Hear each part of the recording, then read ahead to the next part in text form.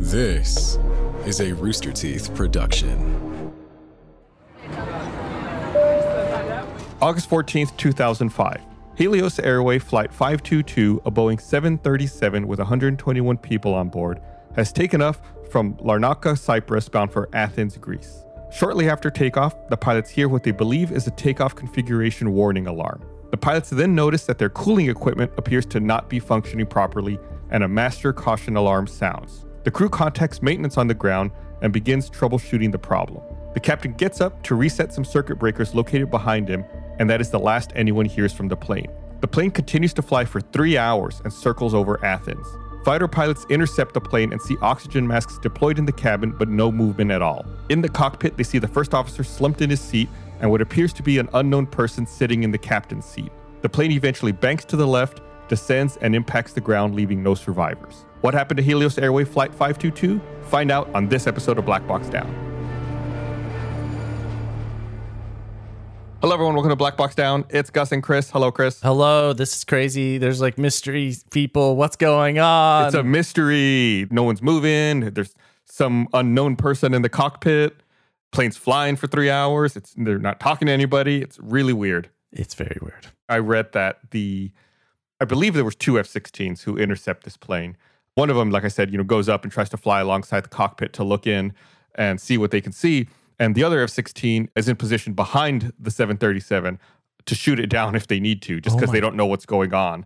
It's That's absolutely crazy. Before we get into all that mystery and figure out what happened here, I do want to remind everyone to give us a follow on social media at Black Box Down Pod.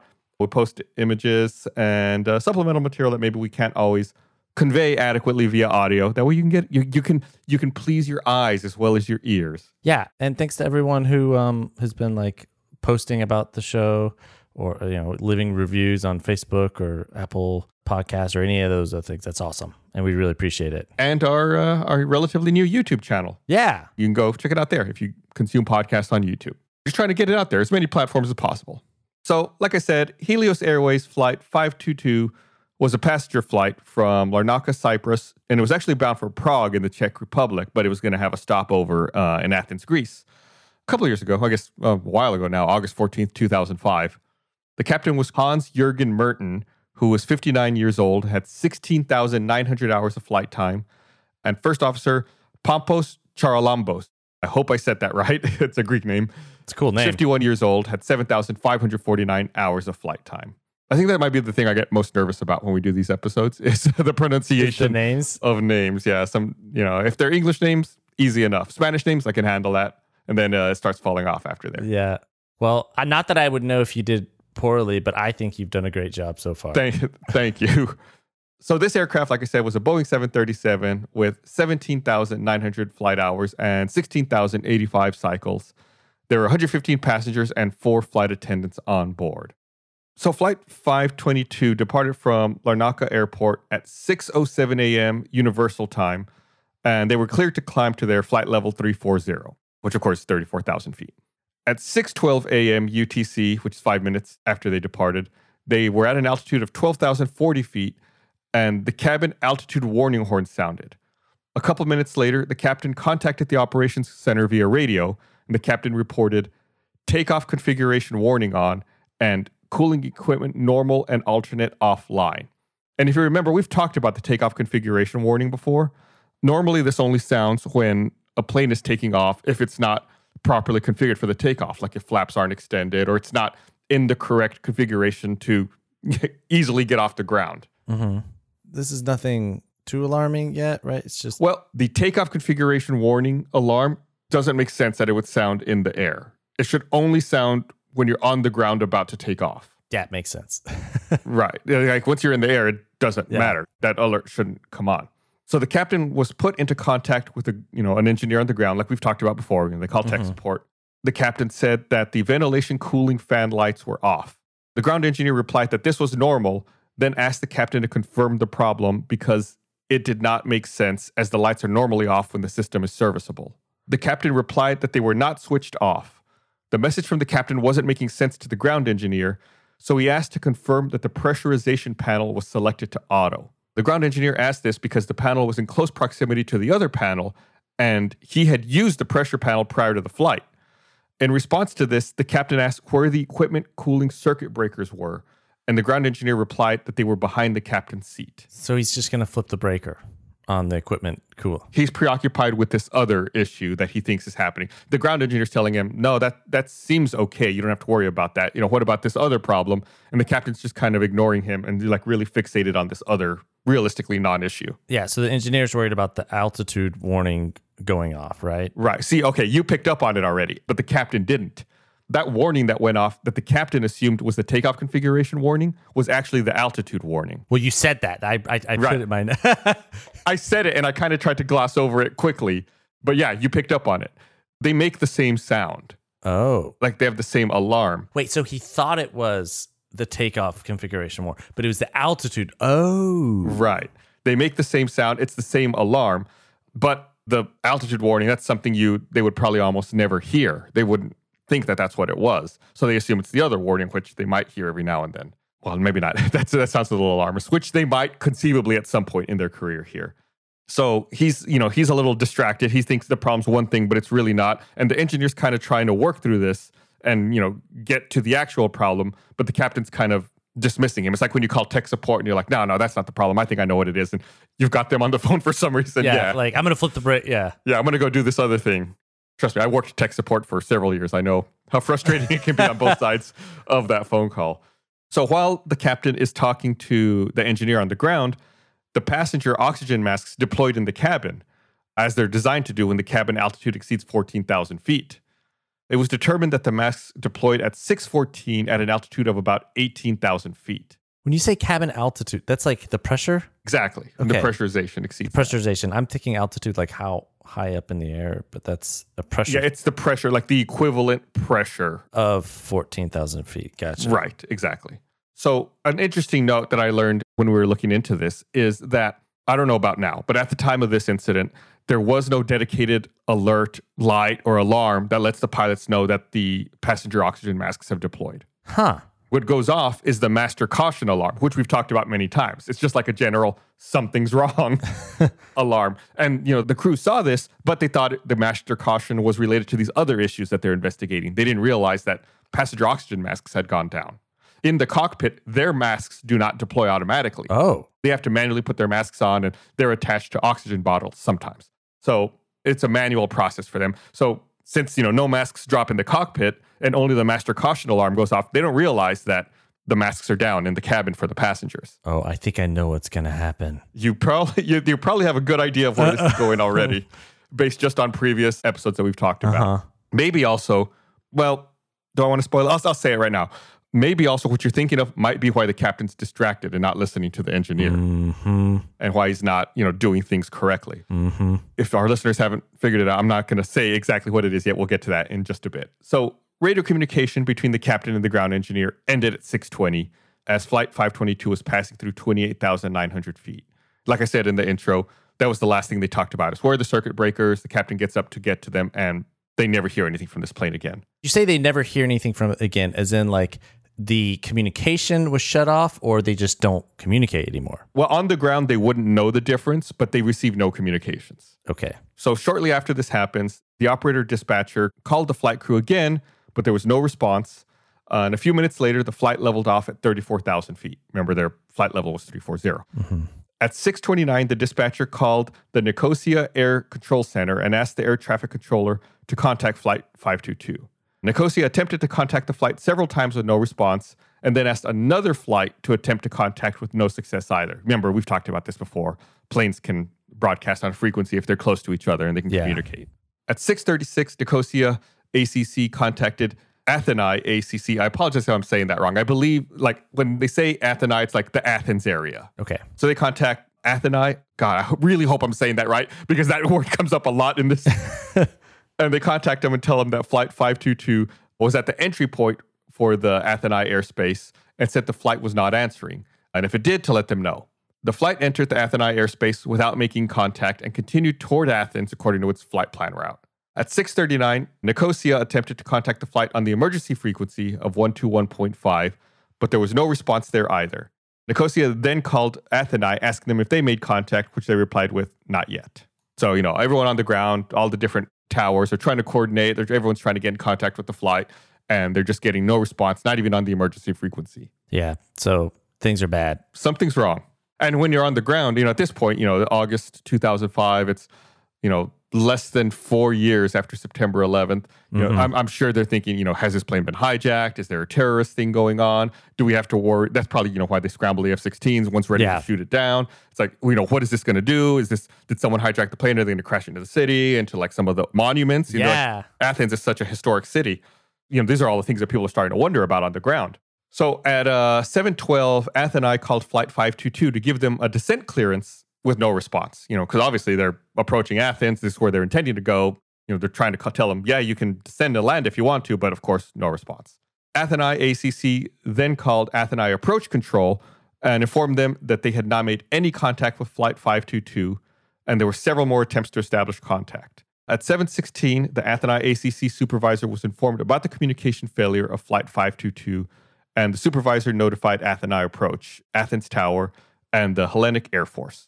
At 7:21, Flight 522 passed the KEA VOR, the beacon, and began what appeared to be a standard instrument approach procedure for landing at the international airport there in Athens, except it was performing this at flight level 340. So it's going through the procedure to land, but it's not descending. It's going through the procedure at 34,000 feet. So is it on autopilot thing? Right. Exactly. So the autopilot knows that it's over the airport, and and it lines up for the runway like it's going to land, but it's 34,000 feet in the air. It's not at the correct altitude. So it lines up. Does it like drop the wheels and stuff? No. It just lines. It doesn't do any of the preparation. It's just the direction it's flying. Okay. So like I said, at 7:29, the flight flew over the airport at 34,000 feet, and then it followed the missed approach procedure for the runway by turning right to the VOR. Then 8 minutes later, it reaches that KEA VOR and then enters the published holding pattern. So the plane knows, that it didn't land. Then it goes through the missed approach procedure, goes out to the VOR, and then I guess, at this point, the autopilot doesn't know what to do. So it enters the holding pattern that, it's programmed. It knows what the holding pattern is. So it just doesn't know what to do. Spoiler, it's not being told anything by the pilots. So it just enters the holding pattern. So it's just the computer going, I don't know, I'm just going to circle around. I guess we're holding. That's what we'll do.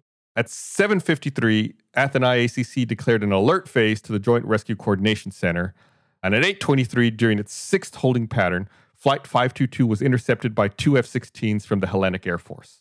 During the interception, the F-16s attempted to make contact with signals and radio calls, but were not successful. One of the F-16s then maneuvered around the aircraft to look for any reasons why there was no communication and couldn't see any external structural damage or signs of fire. At 8:32, the F-16s reported that the captain's seat was vacant and the first officer's seat was occupied by someone who was slumped over the controls.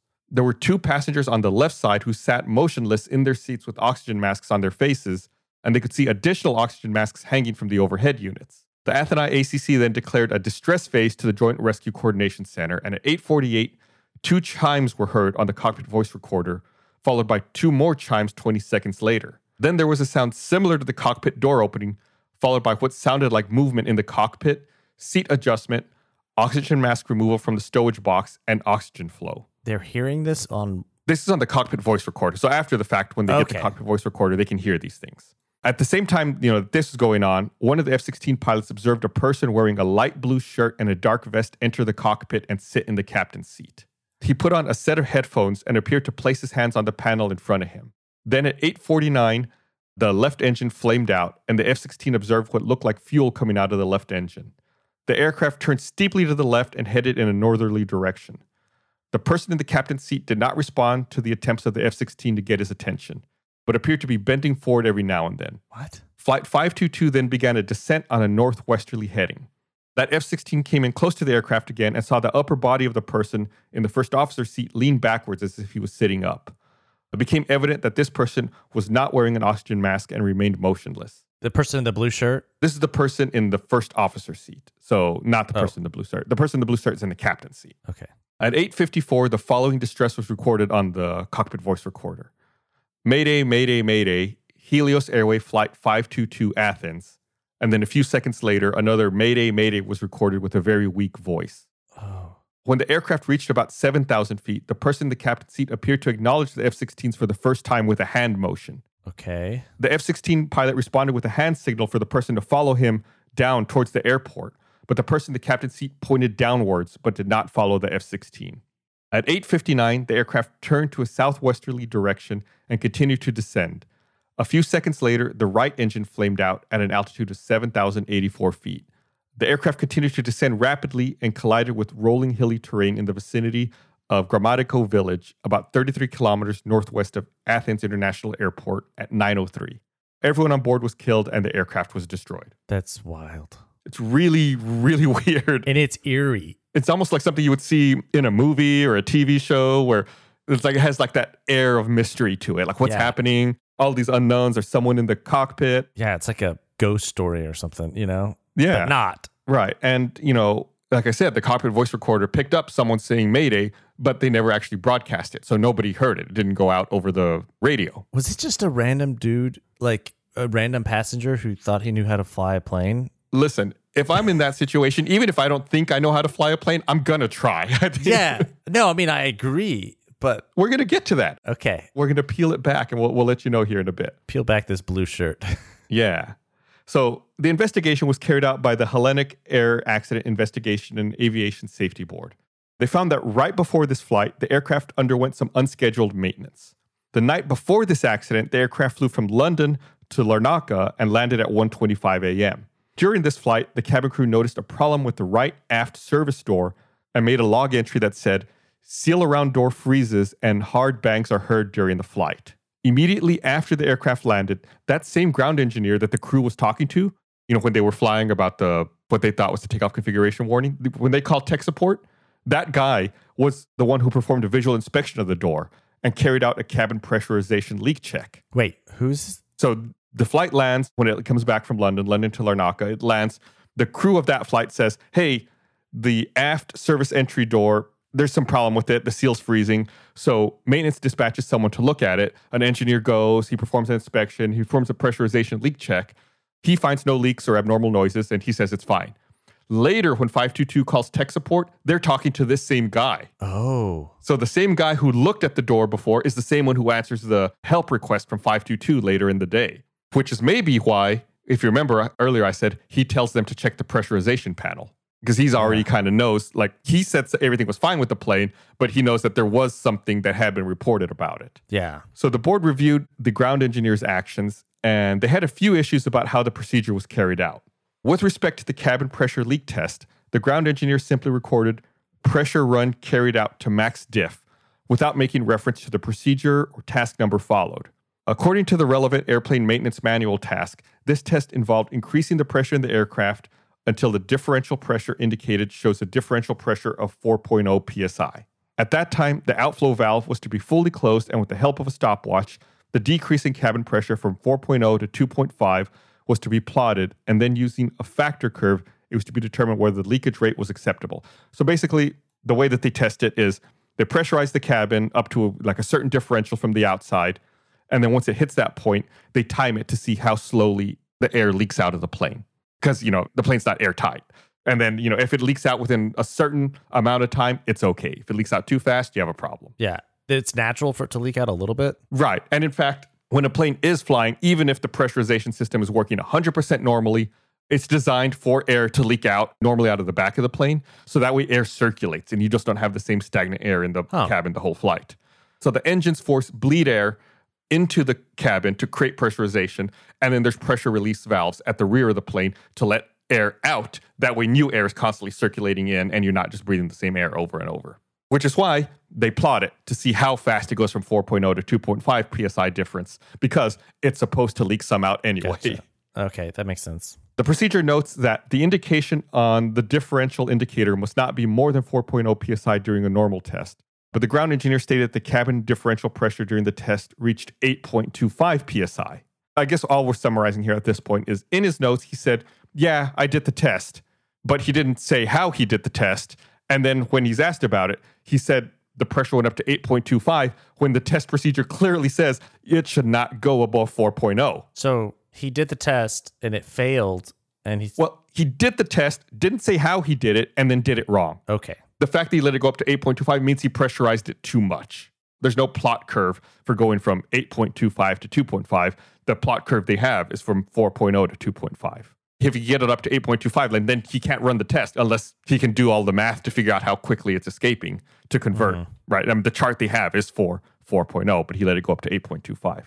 Then on top of that, so I mean, all of that's already kind of like, what? That doesn't make any sense. On top of all of that, the board also wonders how was he able to raise the pressure differential to that level? Because he said he only used the APU because he didn't want to turn the engines on. But if he only used the APU by itself, the APU is insufficient to raise it to that value within the time frame he said. Okay, so he just messed it up entirely. He either messed it up or is lying about what he did. Oh. Like either he's lying about how he did it or he's lying about the time frame, or maybe he's mistaken. I don't know. But the board's just saying, what the mechanic's telling us doesn't make any sense. This isn't right at all. Yeah. On top of all of that, I feel like I already said that.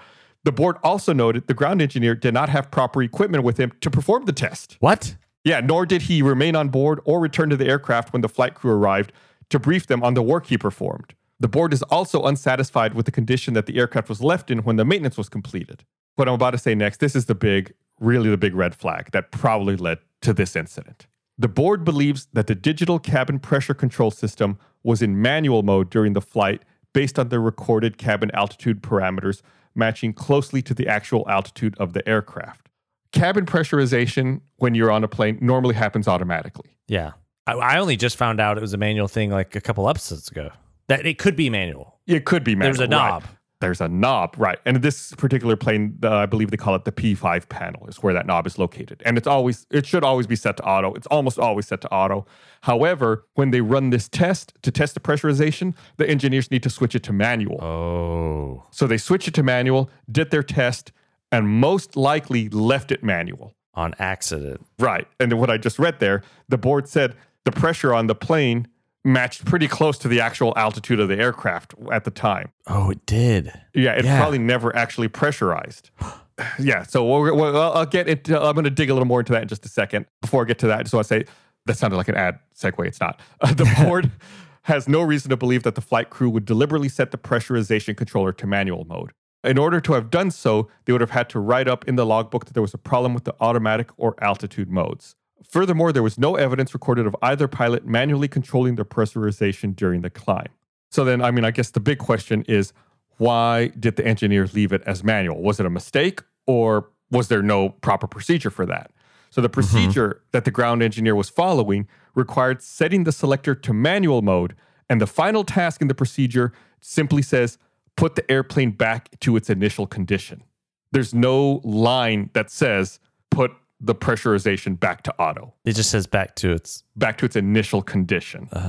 Okay. And, if you might be doing a bunch of different things, you might not remember every single switch you flipped.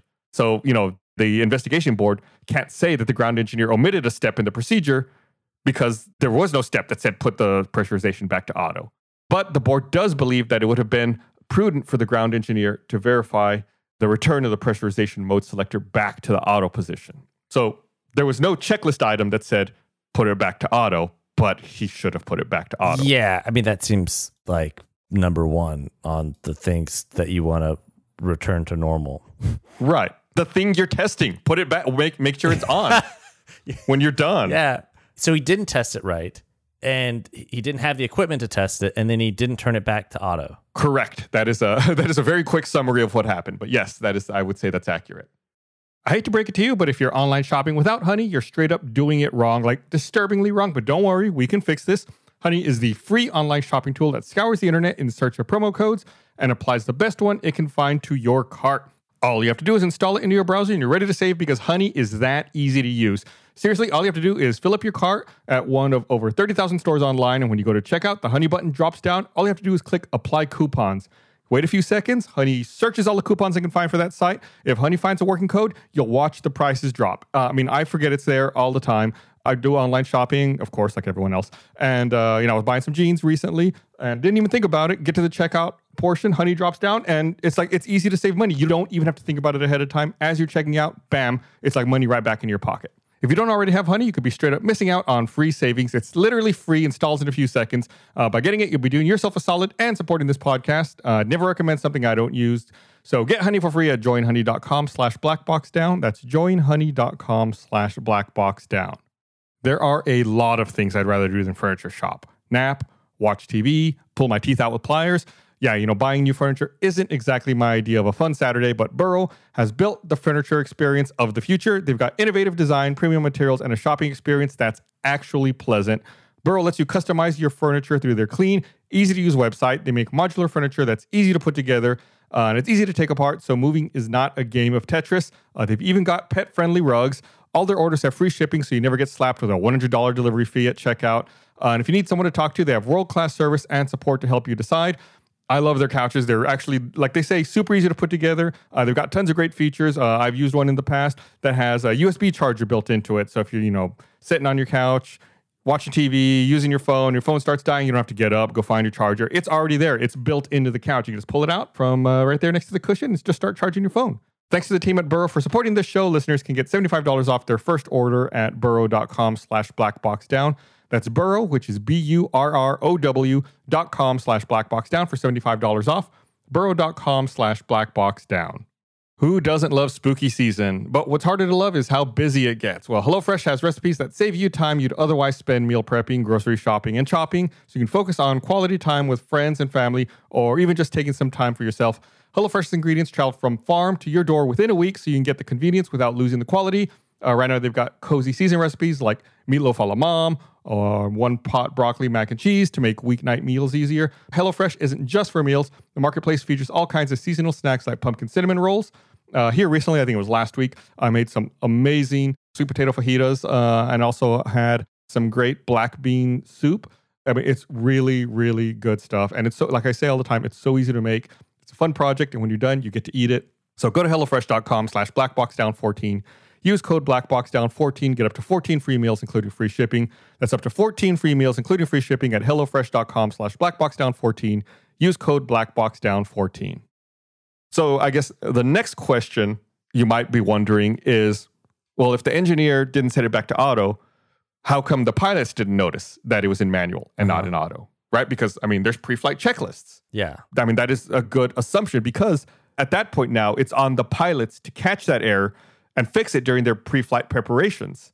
When the pressurization switch is set to manual, a green light appears that would not be on if it's set to auto. So, on top of the switch being, it's actually a little knob. On top of that being set to manual instead of auto, there's like a little green light that pops on. The board believes that the lights would have been set to a bright setting, so the pilot should have been able to clearly see it. From a human performance standpoint, an individual may not notice the presence of a cue when he or she does not expect that cue because of a human nature vulnerability to look without seeing when performing lengthy habitual activities. A typical pre-flight procedure may contain between 40 and 80 actions to be performed by the first officer, and often under pressure of the impending departure, in the presence of the captain who's waiting to call for the ensuing checklists. This procedure is performed from memory, aided by the fact that the actions are organized along the topographical location of the panels in the cockpit.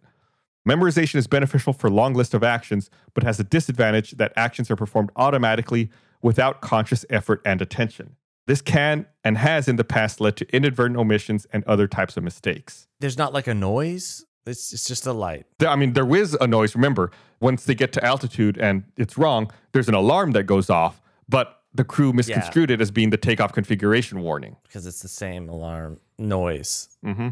And on top of that, I've also saw some speculation. I think there was also some speculation that the way that the plane was positioned, the way that the sun was hitting it, it was kind of bright in the morning, that maybe the sunlight would have drowned out the green light and they wouldn't have noticed it. It's like all this other speculation as well, on top of the fact that, when they're going through this by memory, it may not stand out. Okay. The board is sensitive to the fact that automatic execution of actions was very much affected by assuming that all switches and indicators were in the usual settings. The board believed that a superfluous green indication on the pressurization panel could be easily overlooked when perception was biased by the exception that it should not be present. So they're just kind of saying it's easy to overlook. Also, the pressurization item on the checklist is paired with the air conditioning item, as both systems use engine bleed air as the energy source, and the item has 3 steps to it. The third step is to check that the pressurization is set. Many pilots informally reported that really only checked the landing and cruise altitude had been correctly set in the corresponding indications during this step. So pilots, informally off the record will say, yeah, normally we just check that the altitude is set correctly. They don't actually check to make sure it's on auto. Just because it's normally always on auto. Yeah, that makes sense. On top of this, it was discovered that the first officer for this flight had several comments on his training record that observed that he had difficulty following standard operating procedure and having the correct usage of checklists. He had a tendency to make mistakes and omit items and tended to overreact and lose confidence in non-normal situations. That's something you want to hear. When the aircraft reached an altitude of about 12,000 feet, the cabin altitude warning horn sounded. However, like I said, the two pilots confused this for the takeoff configuration warning, as both failures use the same warning horn. The board notes that in the course of a pilot's career, the pilot is generally likely to only hear the warning horn when it's associated with the takeoff and takeoff configuration problems. This occurs, when the crew mistakenly attempts to take off without having properly configured the aircraft for takeoff, or when the captain momentarily advances the throttles during the pre-flight check, or immediately after takeoff as a precaution to verify the warning horn is operating. When the takeoff configuration warning horn goes off, the takeoff should be immediately aborted. However, when this warning horn sounded, they were already at 12,000 feet, so, it should not have been for takeoff configuration. Yeah.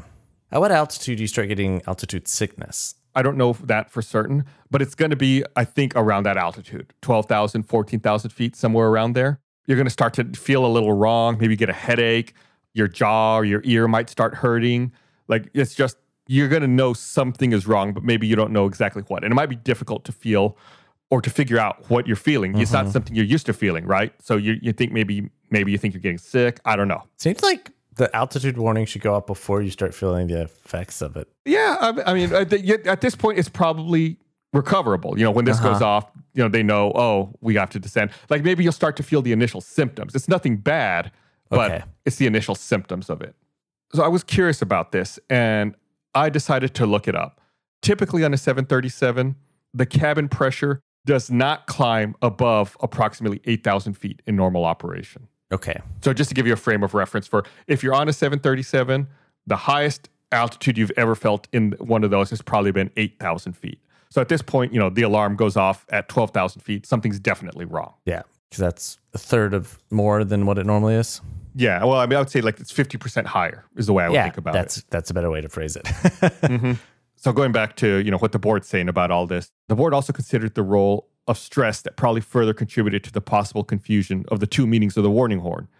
In general, stress such as that caused by the onset of a loud, distracting alarm in the cockpit, combined with the element of surprise, is known to lead to automatic reactions. And automatic reactions, in turn, are typically those that result from experience and frequency of encounter and are therefore not always appropriate. So, in this case, the alarms are going off, things are wrong, they're stressed out, and they revert to a problem that they think it might be based on past experience, even though this is a new problem they've never experienced before. The board considered that the flight crew may have automatically reverted to a reaction based on memory before consciously processing the source and significance of the stress factor. This would also explain why the flight crew failed to realize the improbability of their interpretation of the horn as a takeoff configuration horn, and why they failed to move on to gathering information for a new, correct diagnosis of the problem on hand.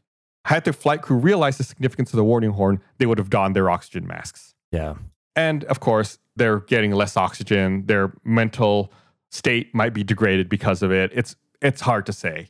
It was determined that the pressurization became insufficient for the flight crew to maintain their consciousness as the flight climbed to flight level 340. The last communication happened when the aircraft was at about 28,900 feet. And at this altitude, you only have 60 to 90 seconds of useful consciousness. Whoa. Yeah, it's real fast. You'd think like, oh, I can hold my breath, or I can try to, if you knew, right, you could try to extend it, but that's not effective. The oxygen's leaving you. At 22,000 feet, you have between 5 and 10 minutes, and the amount of time of useful consciousness drastically decreases as you climb. We've talked about this next point in particular. The passenger oxygen system is only designed to last 12 minutes. Oh, right. That's Remember, right. they have oxygen generators that, go off and that generate oxygen. So they only go for 12 minutes, which, they're only supposed to last for that long because the crew's supposed to descend to 10,000 feet. That's all they really normally need. So from a passenger perspective, the oxygen masks deploy, they put them on, but the plane just keeps climbing. And in the cabin, the passengers don't know that the pilots are unaware of what the problem is. So eventually, the oxygen masks in the cabin run out of oxygen. And the passengers run out of oxygen too, which is why none of them were moving when the F-16s looked in. They just kind of pass out, right? Right, exactly. You just kind of lose consciousness. And the pilots weren't aware, so they passed out, essentially. Exactly. And like I said, the F-16 didn't see anyone in the captain's seat. It's because the captain most likely got out of his seat to check the circuit breakers that were behind him. And he probably collapsed on the floor behind his seat. And passed out. Mm-hmm. So the board also found that 3 of the 4 portable oxygen bottles were found with their valves open. And they believe that someone on board the aircraft used them. And like I said, the F-16 pilot saw someone enter the cockpit without an oxygen mask. But the board believes that the F-16 pilot may not have been able to observe the mask because the mask is clear in color. The person who he saw enter was later identified as the only male flight attendant on this flight. That was the blue shirt? Yeah, the vest and the shirt, it was the uniform of the flight attendants. Oh. It was the flight attendant who managed to get into the cockpit. The left engine flamed out due to fuel starvation, and then the aircraft left the holding pattern by starting a left descending turn. Remember, I said it turned left. It's because the left engine ran out of fuel. Mm-hmm. That's why it starts turning left, because the right engine still had some fuel. And then it followed an uneven flight path of fluctuating speeds and altitudes. The board considers this as evidence that the cabin attendant was attempting to control the aircraft. He attempted to make a mayday call, but it was not transmitted over the radio and was only picked up by the CVR microphone. Because he didn't know what he was doing. He was just trying to... I have a little twist for you there. I'm gonna drop on you in a second. Uh-oh. When the flight attendant finally noticed the F-16, there was no evidence he attempted to follow the F-16.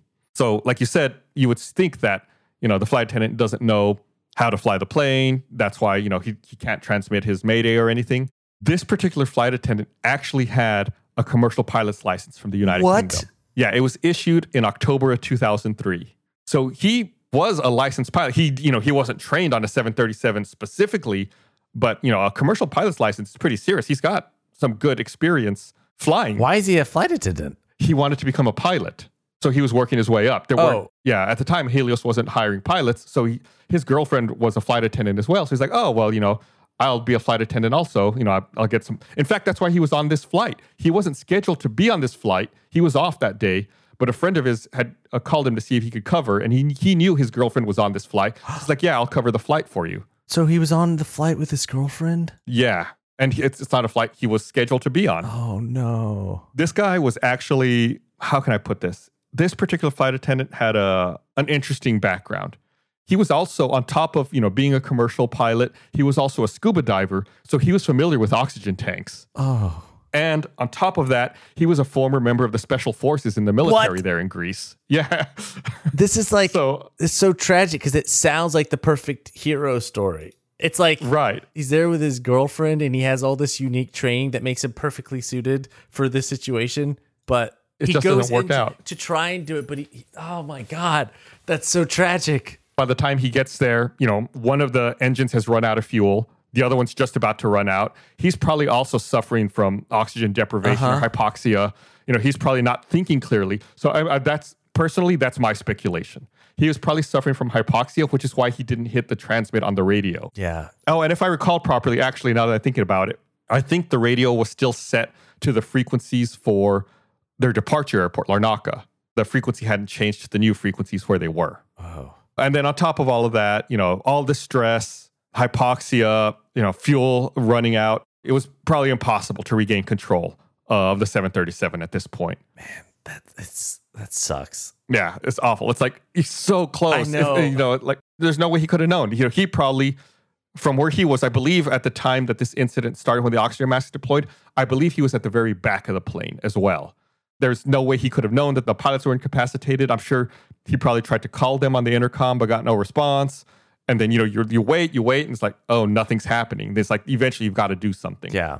I wonder if, too, people were, knocking, trying to get a hold of the pilots, and they're, passed out, or what? Well, the procedure that the flight attendants are trained to follow in this situation is they're supposed to strap in and get into their seats, put their oxygen masks on, and wait for instruction. Do they have a longer oxygen tank? They have the same kind. However, there are portable oxygen tanks stored on the plane that they can use if they need to.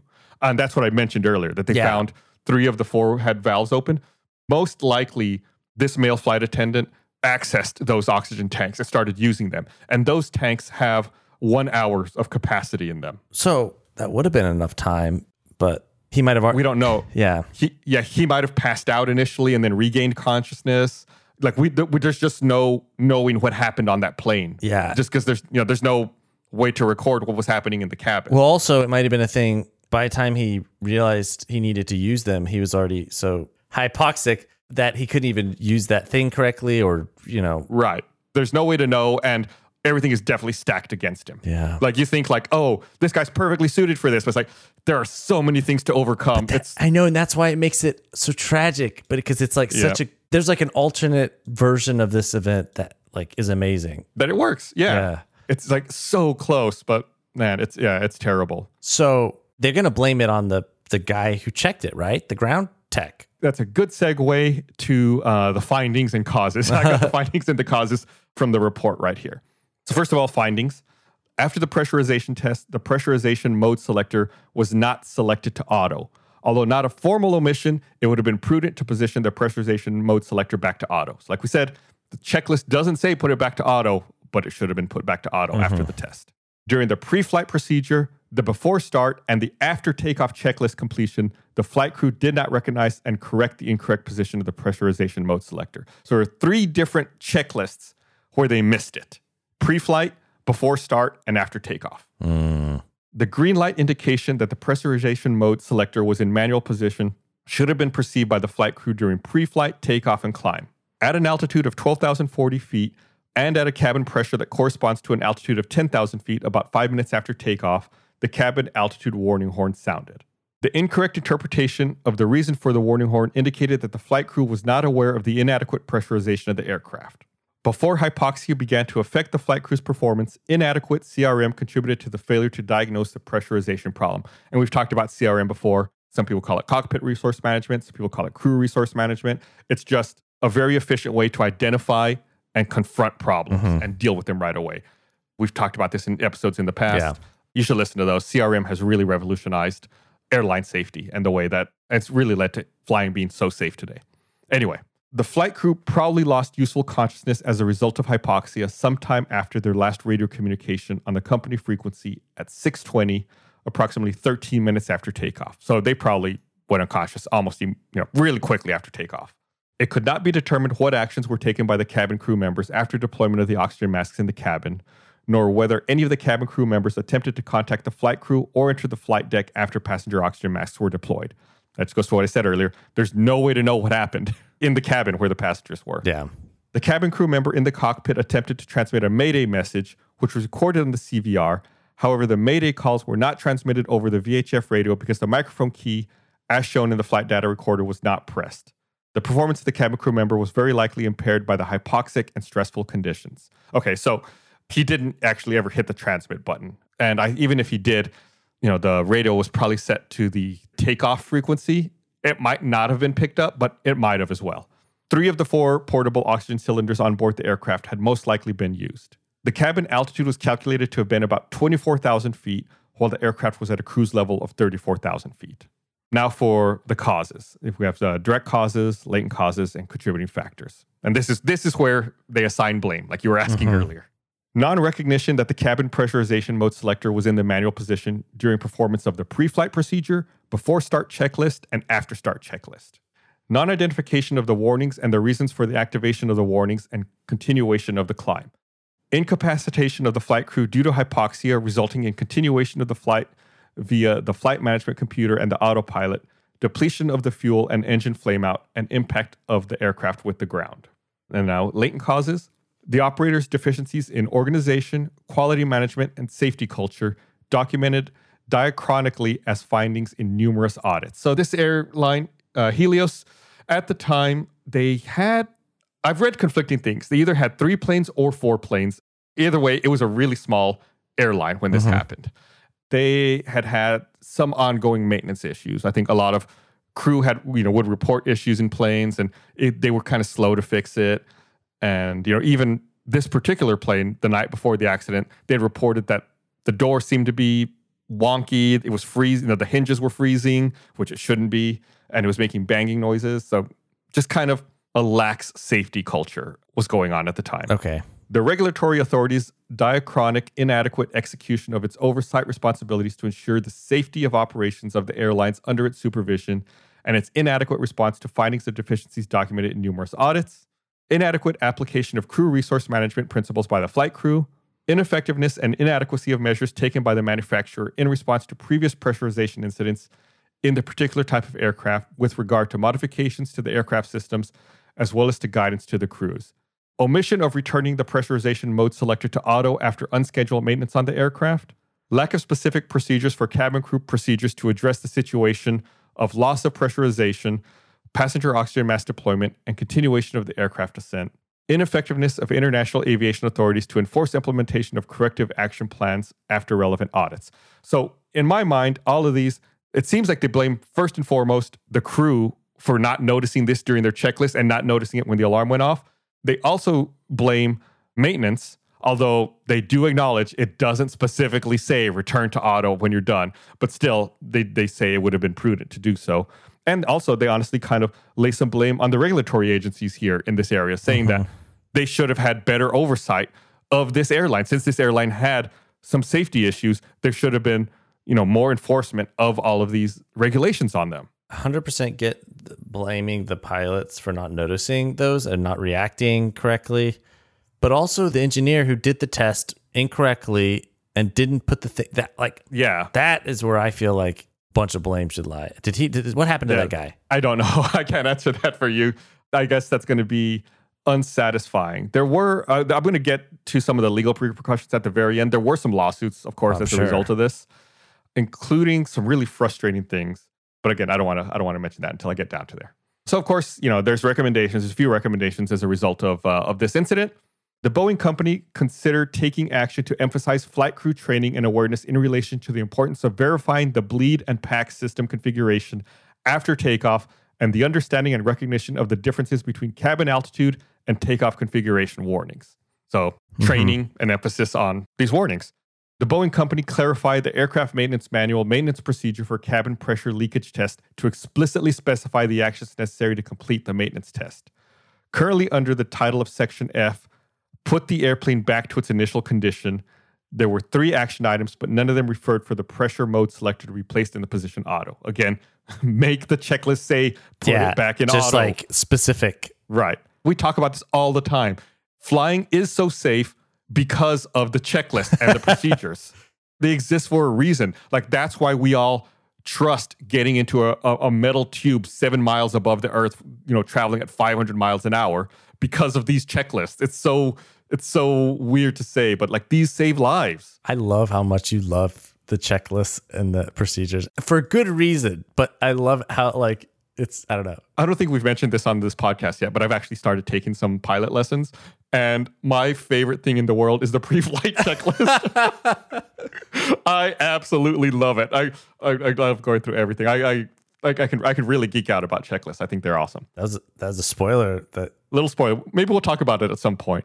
Man, I did something real dumb. I actually hurt myself doing a pre-flight checklist a couple of weeks ago in a really dumb way. Maybe we'll talk about it. We have some supplemental episodes coming up. Maybe we'll talk about it at some point there. Okay. But I'll just tease that for now. Okay, back to the recommendations here. The Boeing company considered enhancing the design of the pre-flight checklist to better distinguish between items referring to the air conditioning and the pressurization systems of the aircraft, and to include an explicit line item instructing flight crews to set the pressurization mode selector to auto. Again, really emphasize this checklist. The Boeing company reconsidered the design of the cabin pressure control system controls and indicators so as to better attract and retain the flight crew's attention when the pressurization mode selector position is in the manual position. So, maybe redesign this, something that can catch your attention a little better than a small green light. Yeah. Green's not even a good color for a warning. Green looks like... Green's good? Green's all good here. Well, I think in this case, off is good. Sure. Any light is bad. But yeah, you're right. It's like, you see a green light, you're like, oh, that's probably okay, right? Like, if you're picking out colors for a warning, maybe not green. You should work for one of these agencies. I'm sure there's a reason. I'm sure it makes total sense. You've seen the pictures of cockpits. Yeah. There's a million switches and lights. I'm sure there's a reason it's a green light. Require all airlines to amend cabin crew procedures so that when the oxygen mask deploy in the cabin due to loss of cabin pressure or insufficient cabin pressure, and if the aircraft does not suspend climb or level off or start descent, the cabin chief or cabin crew member situated closest to the flight deck be required to immediately notify the flight crew of oxygen mask deployment and to confirm the flight crew have donned their oxygen masks. So this is actually a big deal, right? Whoever, the lead flight attendant or the main person in the cabin crew If the masks come down and they notice the plane doesn't level off or go down, they need to immediately call the cockpit and tell them, hey, the masks have dropped back here. Put your masks on. So this is even conceivably even better than an alarm. It's someone's calling you and telling you directly what's happening. Require aircraft manufacturers to install in newly manufactured aircraft and on a retrofit basis in older aircraft, in addition to the existing cabin altitude warning horn, a visual and or oral alert warning when the cabin altitude exceeds 10,000 feet. So on top of the cabin crew telling you, in new aircraft and in some retrofit cases, have a very explicit, unique warning for this alert. Good. So, but again, it's another alert, another horn, another warning. I think that's always the opposite side. The flip side is you don't want to overload the crew with too many alerts or warnings or potential malfunctions. That being said, I think this is a good one. I think this is a good one to have. I'm just trying to play devil's advocate and, explain why maybe it didn't exist before. Require practical hypoxia training as a mandatory part of flight crew and cabin crew training. This training should include the use of recently developed hypoxia training tools that reduce the amount of oxygen a trainee receives while wearing a mask and performing tasks. So some very hands-on, first-hand experience training. Yeah, how do they test that? You can actually look up some YouTube videos that show these tests. I'm sure if you look up like hypoxia training, you'll find them. They have chambers where they reduce the pressure in them.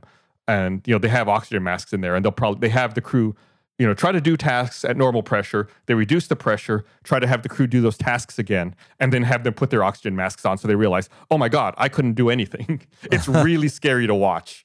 It's unbelievable how quickly your brain just stops. It's like, I want to say almost it's like you're drunk or you're not in your right mind because you don't realize like how close you are to death. And you're just happy with it. You're just fine. It's okay. That's really scary. It's really terrifying. Because it happens in the air and it happens really high up and really far down in the ocean and stuff, right? Like scuba diving. Yeah, if it gets messed up. So Families of the Dead, like I said, filed a lawsuit against Boeing on July 24th, 2007. Their lawyer said Boeing put the same alarm in place for two different types of dysfunction. One was a minor fault. The other, the loss of oxygen in the cockpit, is extremely important. I would argue that takeoff configuration warning is also extremely important. We've covered an incident on this very podcast because of takeoff configuration warning. So I would argue that they're both very important. I wouldn't say one's a minor fault. Anyway, he also said that similar problems have been encountered before on Boeings in Ireland and Norway. The family sued for 76 million euros in compensation from Boeing, and the case was settled out of court. Besides that particular lawsuit against Boeing, there were many, many lawsuits that went on for years after this. I think finally the last of them was finally resolved, I believe, in 2013, so 8 years after the incident. Whoa. It just really drug out. In the end, some people, there were, like I said, there were lawsuits against tons of people. There were lawsuits against, management, executive officers at the airline, flight operations managers, chief pilots, engineers. Tons of people were charged with different things. In the end, some of them won appeals and were let out. Some defendants lost their appeals and they were sentenced to jail. They were sentenced to 10 years of prison, but they were given the option to buy out their sentence. Wait. Yeah. It's like you could go to prison for 10 years or instead pay 79,000 euros. That's it? That's it. From what I understand, they all bought out their prison sentence. They all ended up paying 79,000 euros, except for one of them who had intervention on his behalf by the Bulgarian government because he was a Bulgarian citizen. It was a whole other deal. The lawsuits are so complicated with this incident, but I wanted to at least share that little tidbit that some of these defendants that were sentenced to jail ended up not going to jail and paying 79,000 euros to avoid jail time. Yeah, which I thought was nuts, which is why I highlighted that to make sure we talked about it. But that's it. I mean, that's pretty much Helios 522. This is a super interesting incident. Just there's so many wrinkles to it, and like you said, it's like extra tragic. It's so close to being saved. I've read conflicting reports. I didn't want to get into this in the actual episode. I've read some reports that the flight attendant, like we talked about, got into the cockpit and was trying to fly the plane. I've read some other reports that he was also able to revive another flight attendant, presumably his girlfriend, and that she was in the cockpit as well with him. I don't know which is correct. It's such a movie setup. Yeah. Most of the reports indicate it was just him by himself. I have seen one or two that say she was in the cockpit as well. That's why I presented it as he was in there by himself and not that she was in there. But that is a theory as well, that he was able to resuscitate her and that she was in the cockpit trying to help as well. Terrible, terrible tragedy. But that being said, well, we're going to go on break for a little bit. We got some supplemental episodes coming up, and then we'll be back with regular episodes in a few weeks. This little break gives us time to figure out what episodes we're doing next, recharge a little bit, begin the research process for the next 10 episodes. But like I said, we're not going to be gone for too long. We do have supplemental episodes in the meantime. Maybe I'll talk about my pilot lessons and how I stupidly hurt myself during a pre-flight checklist. Leave that little tease out there. I just looked up the engineer. Irwin 51 was on trial for manslaughter for 121 people. Oh, so is Alan Irwin is the... I didn't realize that Alan Irwin was the specific engineer. So Alan Irwin, he was the defendant who was successful in his appeal that I mentioned. Okay. In 2013. He had been charged and convicted of manslaughter for this case. And he was sentenced, but he was left free on appeal. And then in 2013, his appeal was successful. Okay. So he didn't actually go to serve any jail time because of this. So to answer your question, I knew the name. I didn't realize Alan Irwin was the name of the engineer. Of the engineer, yeah. So I remember that name from looking into the lawsuit side of things. Nice little stinger. Nice little ender. All right. We'll see you guys soon in a couple of weeks. Thanks for listening.